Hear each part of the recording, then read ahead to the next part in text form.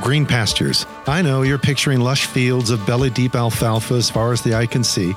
Well, get that picture out of your mind. Instead, see clumps of green along the arid landscape of the Negev Desert in Israel. That's more the biblical reality. And that's what our heart is for our weekly Green Pastures devotions published by Vineyard Boise. Our hope is that each day you'll find a wee clump of green along the all-too-often arid landscape of life, just enough to sustain you, to keep you moving forward. Each daily devotion consists of 4 strands: the reading, the reflection, the question, and the prayer. May the Lord lead us together into the green pastures we need today to continue growing in the grace and knowledge of our Lord Jesus Christ. Green Pastures for Monday, June 6th. Containers God can use. Today's scripture reading is from 2 Timothy 2, verses 15 through 21 from the Message translation, which reads, "Concentrate on doing your best for God, work you won't be ashamed of, laying out the truth plain and simple. Stay clear of pious talk that is only talk. Words are not mere words, you know. If they're not backed by a godly life, they accumulate as poison in the soul.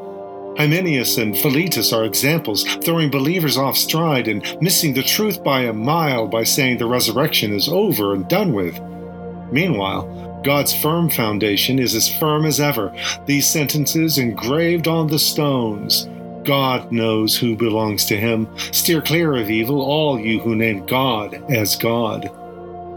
In a well-furnished kitchen, there are not only crystal goblets and silver platters, but waste cans and compost buckets.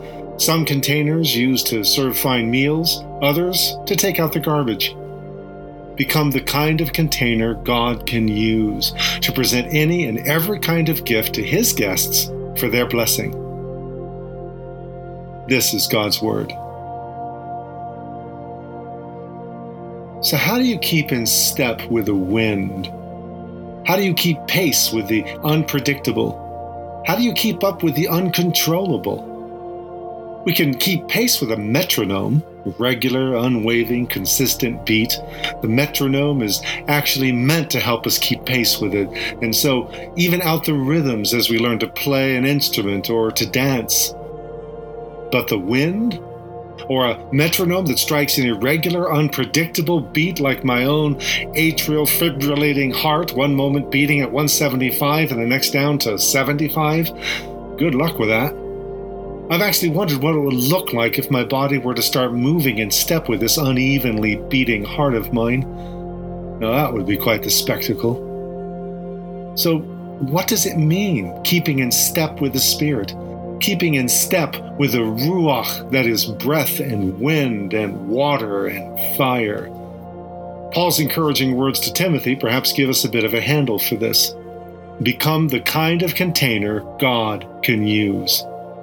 We all have all kinds of containers around the house for all kinds of purposes, from compost buckets to waste baskets to fine china to big plastic bowls for buttery popcorn to large platters for that Thanksgiving turkey baked to perfection to butter dishes for, well, butter, to pitchers for chilled lemonade on a warm summer's eve.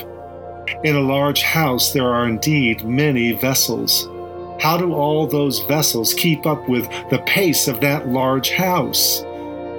Very simply by being available, which, since unlike in the castle and Beauty and the Beast, they are inanimate objects, available is by nature what they are, though at times it does indeed seem like they wander off, making a search for them everywhere.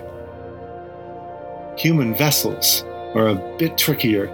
We are constantly wandering off, which is why the first question asked in the grand story of Scripture is God asking, "Where are you?" This week will be a series of case studies or portraits of vessels, broken ones, useful ones. The goal is not to be shiny or showy, nor is it to be honored with a more noble task and thus to occupy most favored and most used status. Though really, who wants to be most used?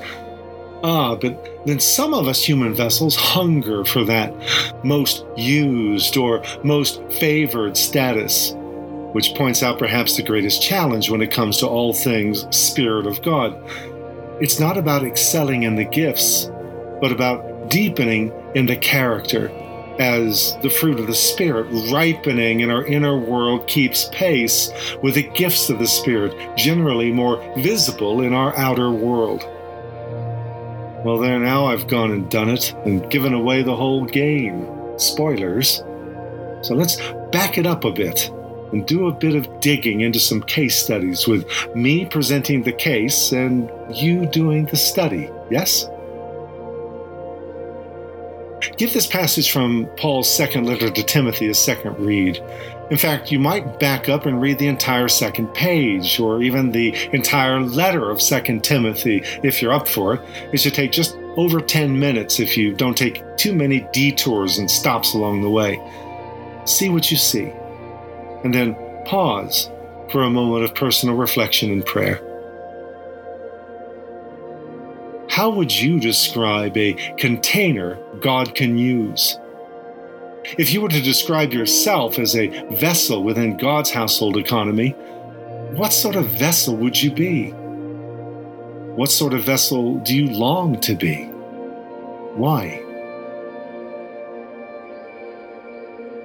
Lord, make me a container that is useful in your house, present when needed, not pining when not seeking the grand entrance, the high service, the thunderous ovation, the big payoff. Useful, Lord, let me be to the least of these in your house, through your Ruach with, upon, and in us. Amen.